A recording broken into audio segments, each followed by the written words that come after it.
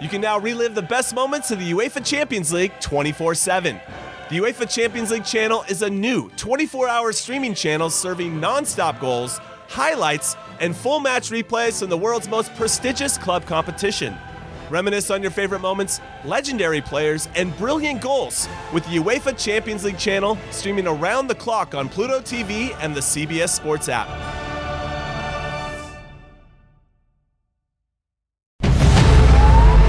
New CBS Sunday. You collect rewards, right? This is how I make my living. When something is lost, everyone's looking for something. He finds it. You strong swimmer? So-so. So-so's okay. Justin Hartley stars. How you survive, you make quick, smart decisions, and you never let panic take the wheel. Sounds cool. It is cool, actually. Very cool. Tracker. New Sunday on CBS and streaming on Paramount Plus. I'm Tim Fitzgerald at GoPowerCat.com. And I'm Michael Swain of Fog.net. This is a replay of WIBW show The Drive. Here's this week's episode on the 24/7 Sports Podcast Network. Good evening, Wildcat Jayhawk fans, and welcome to The Drive, sponsored by Briggs Auto Group. I am Tim Fitzgerald at GoPowerCat.com. The man across the studio from me is Michael Swain of Fog.net, who left town this weekend and missed Snowmageddon for Farmageddon.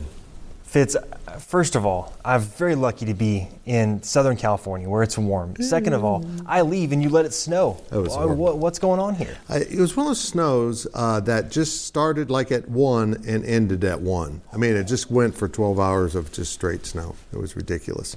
You can interact with us on social media at facebook.com/The Drive Show, on Twitter at The Drive 13, and of course, answer our weekly poll question and make your game predictions on our Twitter page. And remember, if you ever miss an episode of The Drive, you can listen to an audio-only version that will appear each Monday morning in the form of a podcast at both GoPowerCat.com and Fog.net. We start things off with our 2-minute drill. First segment of the 2-minute drill, sponsored by Vanderbilt's Your Work Boot Center. Well, Fitz, speaking of snow, K-State played Iowa State on a snow-covered field in Manhattan, but K-State lost to Iowa State 42-35. This was a bad ending to a good regular season for K-State, but Fitz, how strange was this game? I have never covered a game even remotely close to how strange this one was. Everything you know about football apparently goes out the window when the field is covered in snow. And this snow was not particularly heavy, but so persistent that it just kept piling up on the field as the game went. They couldn't really clear the field because of the playing surface underneath, and they were afraid it might freeze up. So they just kind of took blowers and blew the yard lines out and the hash marks out. It was crazy. By the end of the game, there was probably 4 inches of snow standing on the field, and guys were playing in it. And apparently, I don't know, Iowa State had better shoes. Iowa State is more snow acclimated, being in the great northlands of Iowa. I'm not sure what happened. But Kansas State looked not slower than Iowa State, looked about 3 steps slower than Iowa State. Here's some stats from the game, stats that usually add up to a big victory. K-State had 32 first downs. Iowa State had 10. K-State ran 102 plays. I forgot to write down Iowa State's number, but I think it was 35. They ran 35 offensive plays in the entire game. Kansas State had the ball for 42 minutes, a little more than that, and Iowa State a little less than 18.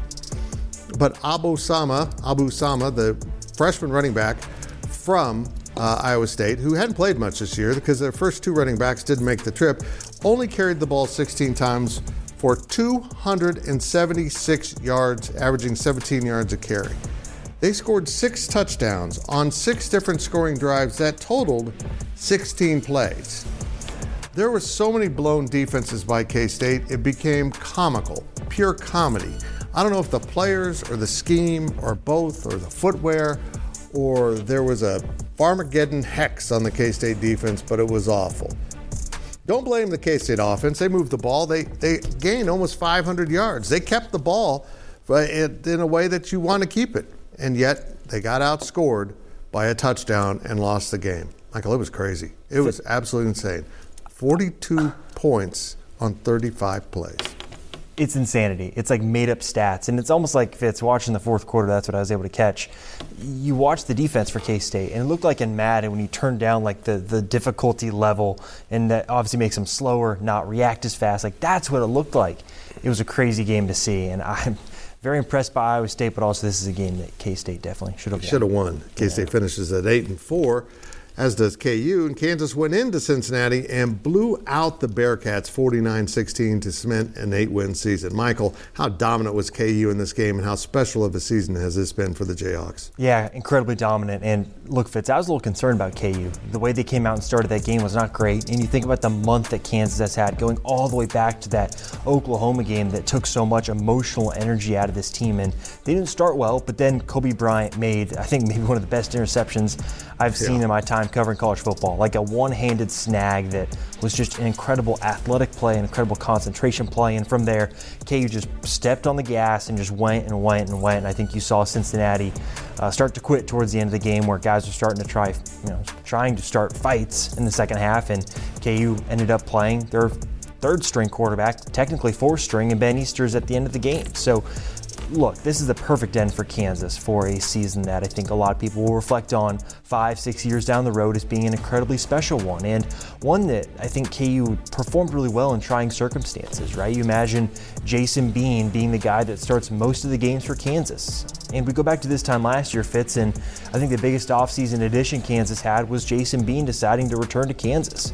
I can't imagine what this season would have looked like if Jason Bean was A, playing somewhere else in college, or B, just moved on from college football overall. And he deserves a ton of credit, right? He's improved so much over his time at Kansas. He had the incredible 2 runs. He had some incredible throws on Saturday. I think he's the epitome of what I think this Lance Leipold wants this program to be. Selfless, right? He came back even though knowing he was going to be the backup. A guy that worked on his craft and improved over time, and as a result, he gets to reap the rewards of all of that work. So I'm incredibly impressed by this KU team and their resiliency this season. You know, this is a team that you look ahead to next year. They can return a lot. I'm sure we'll talk about that in the coming weeks and months, but a perfect way to end this season. And for KU, look, I believe in momentum, Fitz, in recruiting, and they now have an 8-win season, a huge dominant win to now go and hit the recruiting trail for the next 3 weeks, try and cap off this really good high school class and get those transfer portal additions that can help raise the ceiling of the 2024 team. Has Cincinnati never seen the zone read? Because they look totally baffled. Where's the ball? That was crazy. Weird games. Weird. Yeah, they're a terribly coached team, too. I'm not too sure if that Satterfield hire is going to work out. Well, look at Louisville. He left Louisville, and now they're playing for the ACC championship. Huh. Yeah, well, a different championship that'll be played on Saturday is the Big 12 championship, and that's going to be Oklahoma State against Texas. Oklahoma State punched their ticket after a wild game against BYU. But Fitz, give us your read on this game. What stands out to you about this contest? Well, look, at the right part of the season, Oklahoma State could have played with Texas. They had that magical month in which they beat K-State, KU, and Oklahoma. And now they're not a very good football team. They lost at UCF. They barely hung out at home against BYU. Those are 2 of the worst teams in the conference. And Texas, well, Michael, Texas finally looked like Texas should look. I mean, they absolutely dominated a pretty decent team from Tech. It was absolutely put your foot on the throat and just stand there. And that's what they needed to do. And see, this is Oklahoma State's problem. Texas needs to look good. They need to look dominant. They're not just playing to win right now. They're 7th in the playoff poll. Maybe they'll move up, I don't know. But they're good enough to get into that field of 4, and they need to show it because they haven't been showing it. They let K-State hang around. They let TCU hang around. They let Iowa State hang around. All pretty good teams, but they are so talented. This is one of the most talented teams I've seen in the last 20 years in the Big 12. So, yeah, I think they belong in the field of 4. They only have 1 loss to Oklahoma. That's not a bad loss, and I think they're going to absolutely rout Oklahoma State. Just rout them. This is the type of game, right? You look at Ollie Gordon and say you need to have an iconic performance. Right. He has been so good for Oklahoma State this year, and I think you saw the times when Oklahoma State looked at its best, right? It was Ollie Gordon dominating, and this is the type of game where you need him to come out and show what he can do. I think this Texas team has a mistake in them, and maybe Ollie Gordon's the guy that can bring it out of them. But I agree with you, Fitz. This Texas team played to their potential against Texas Tech, and you look at this game and say, it's going to have to look similar to that Oklahoma game, right, where Texas lost, where they lost the turnover battle, they made some mistakes in key moments, and that's how Oklahoma was able to win. That, for me, is the pathway for Oklahoma State to win this game. Yep. But, Fitz, I think you're right. Texas is not going to come out here and have a lackadaisical performance. They know if they win and dominate, there's a strong chance they might make the college football playoff, considering the other games that are going to happen around the country. This is a fascinating matchup because nobody has ran on Texas this year. That run defense is incredible, and Ollie Gordon's incredible. I have a feeling that Texas run defense is going to win. We'll see. Now, a quick look at our poll question results. Poll questions are brought to you by Midland Exteriors. Love the home you live in. Call today for a free estimate. All right, Fitz. Last week's question was, has the Big 12 handled the confusion around the Big 12 title tiebreakers well? And unsurprisingly, the correct answer was also what the fans decided, which was no. And that got 95% of the vote. You know what I've learned here? We have 5% of Oklahoma State fans watching this show. That's what I learned from this. Here's this week's question. Who wins the Big 12 title game? Boy, that's a complex one. A, Oklahoma State. B, Texas. Vote on our Twitter page at TheDrive13. All right, that will do it for this half of the 2-minute drill, but we'll be right back with more on KU and K-State on The Drive.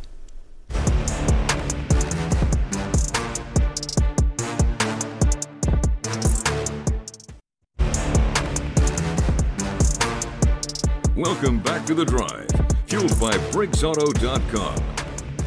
Welcome back as we continue our 2-minute drill, and the lesson that if you wear a black shirt, wear something more contrast to it.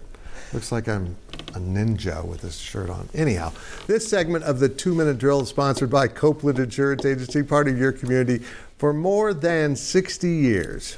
All right, Fitz, K-State basketball went to the Bahamas, I'm jealous, and beat Providence before losing to Miami with former Wildcat Nigel Pack leading the way in the finals. Fitz, was this another loss to a talented team, or are there reasons to be concerned about K-State? Yeah, a little bit of both, actually. And it's early in the season. And Jerome Tang might have bitten off a little bit much for his team, especially since, Naquan Tomlin is still not with them. It looks like they're progressing to maybe a December return. They've got another injury out there that is a problem for them with Quez Glover, one of their backups. They get to the Miami game, and they were shorthanded. They had to play without Day-Day Ames, who was suspended for getting hit in the face. Don't ask. And then they just looked completely outmanned. Plus, Nigel Pack became Nigel Pack. This guy had been shooting 25% from three this year, but we know that isn't who he is. And he absolutely lit up K-State. I think he ended up 7 of 12 and hit one of those absurd ones that Nigel Pack can hit. Miami's really good. They're long and athletic. They're like a better version of that USC team we saw play K-State out in Las Vegas. And this is going to be an issue, and Naquan will answer some of that for them, but not probably enough. They've got a long ways to go. They're still piecing it together, and they'll find their way. But I don't think we're going to see a repeat of the magic of last season. They just don't seem to have the same ingredients. But I think at the end of the day, this is going to end up being a pretty good team, and they have progressed a lot. But they better get ready over the next couple weeks because Villanova is on the horizon coming in for the Big East Challenge. And I watched some Villanova this weekend, Michael. They're long and athletic and exactly the kind of team that has been giving K-State trouble.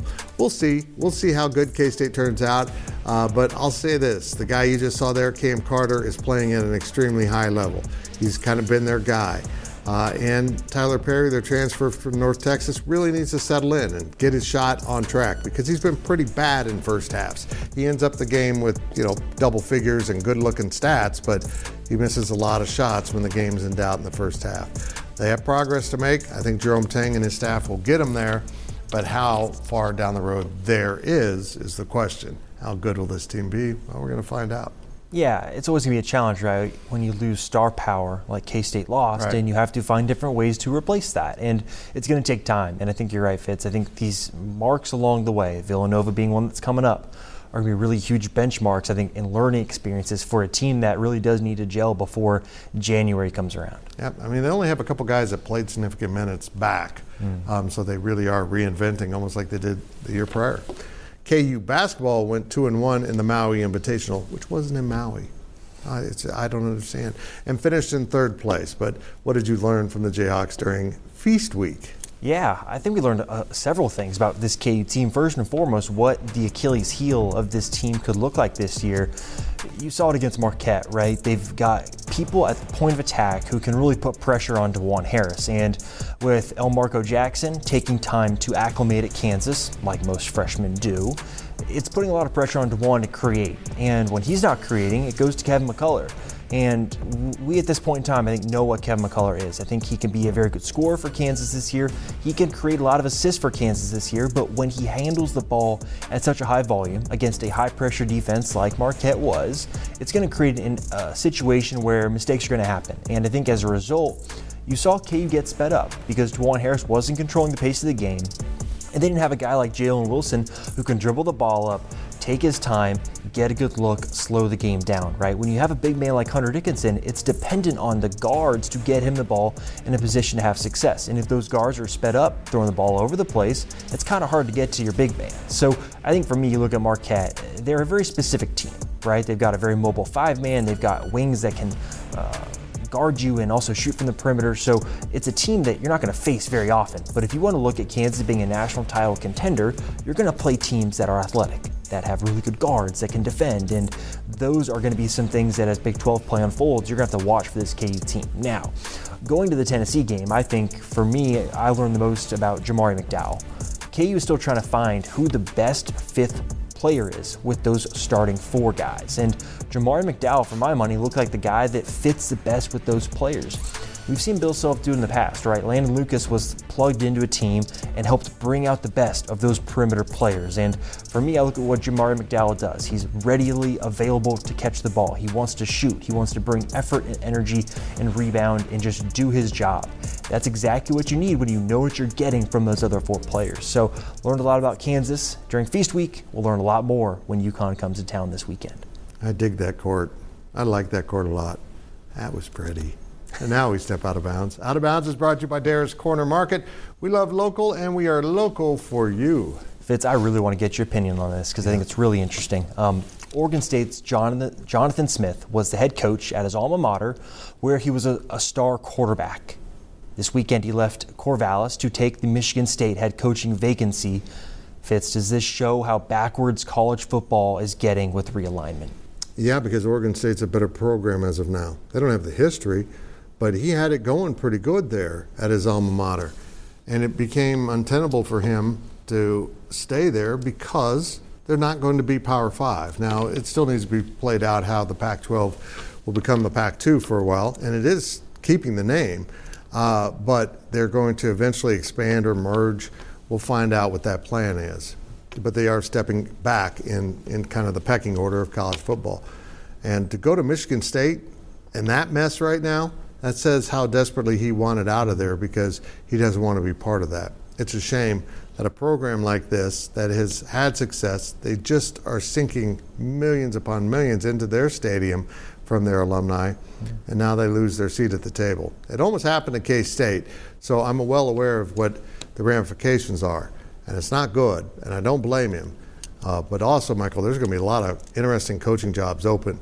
I mean, the entire Big Ten West, what was the West, could be open. I mean, that's just a trash division.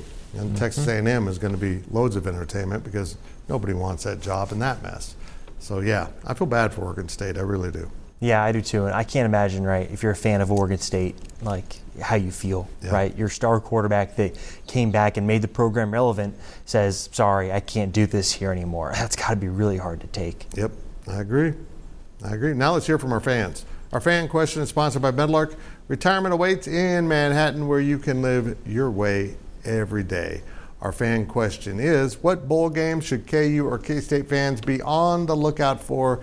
Thank you, Danielle and Topeka. Michael, what do you got for KU? Sounds like First Responders Bowl or maybe the Texas Bowl. First Responders Bowl is on the 26th of December in Phoenix. The Texas Bowl is, I believe, December 28th in Houston.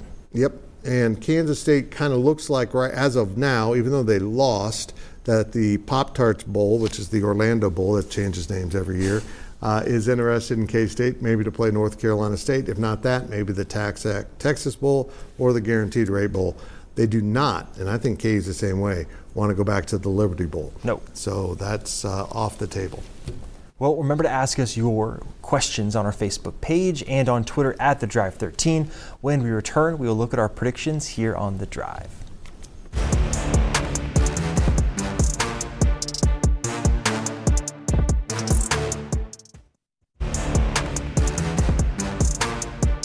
Welcome back to The Drive, fueled by BriggsAuto.com. It's time to head down the home stretch of this week's show. And now let's take a look at our predictions. Predictions are brought to you by Kites, meeting your friends at Kites since 1954. Remember to make your weekly predictions on our Twitter page at The Drive 13. Last week's results. Everyone went 2-1 except for one person. We're not going to name who that was. Oh, Fitz. Very close race, though, this year. As we get, kind of the holiday break coming up, we got a competition. And now let's see what we're going to do this week. We got 3 championship games on our picks. Oklahoma State is a 13.5-point dog to Texas. Does Texas win by 2 touchdowns or more? I think they do, Fitz. Yeah. I think Michael we would both take them at about 21. I think so. It's going to get ugly. Yeah. Next up, let's see what the ACC's got cooking. Yeah. Florida State plays Louisville. Remember, Florida State, Jordan Travis, the quarterback, is not playing. Florida State still, though, is favored by 4.5 points. I'm taking Louisville. Give me the points. Who are you taking, Fitz? I will take Florida State. Keep in mind, Florida State barely beat its rival Florida on Saturday, and Louisville lost to its rival Kentucky. Those were 2 mid-level SEC teams. That's all you need to know about the ACC. And our last game of the week is the Pac-12. This is a dandy. Oregon and Washington, but Oregon is a shocking 9.5-point favorite. I'm surprised by that, but Oregon's pretty good. I feel like Vegas knows something. I'll take the Ducks. Fitz, I was surprised when I saw this, and my first inclination is I'm going to take the points, so I'm going to take the points, but that's a scary number. It is. Beating Washington by 10 or more. Oh, well, you take Washington, I'll take Oregon. You'll be right. I'll be making jokes next week. Again, make your picks on our Twitter page at The Drive 13. Now it's time for our On the Clock segment.